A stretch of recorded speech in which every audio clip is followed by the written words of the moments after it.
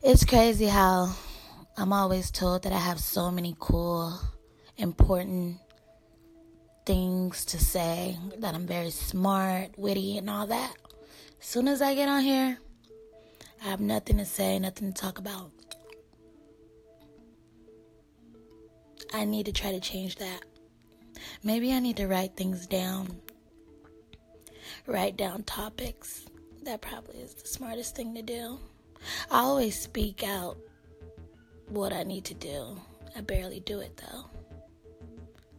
That's what you call a procrastinator. That's me.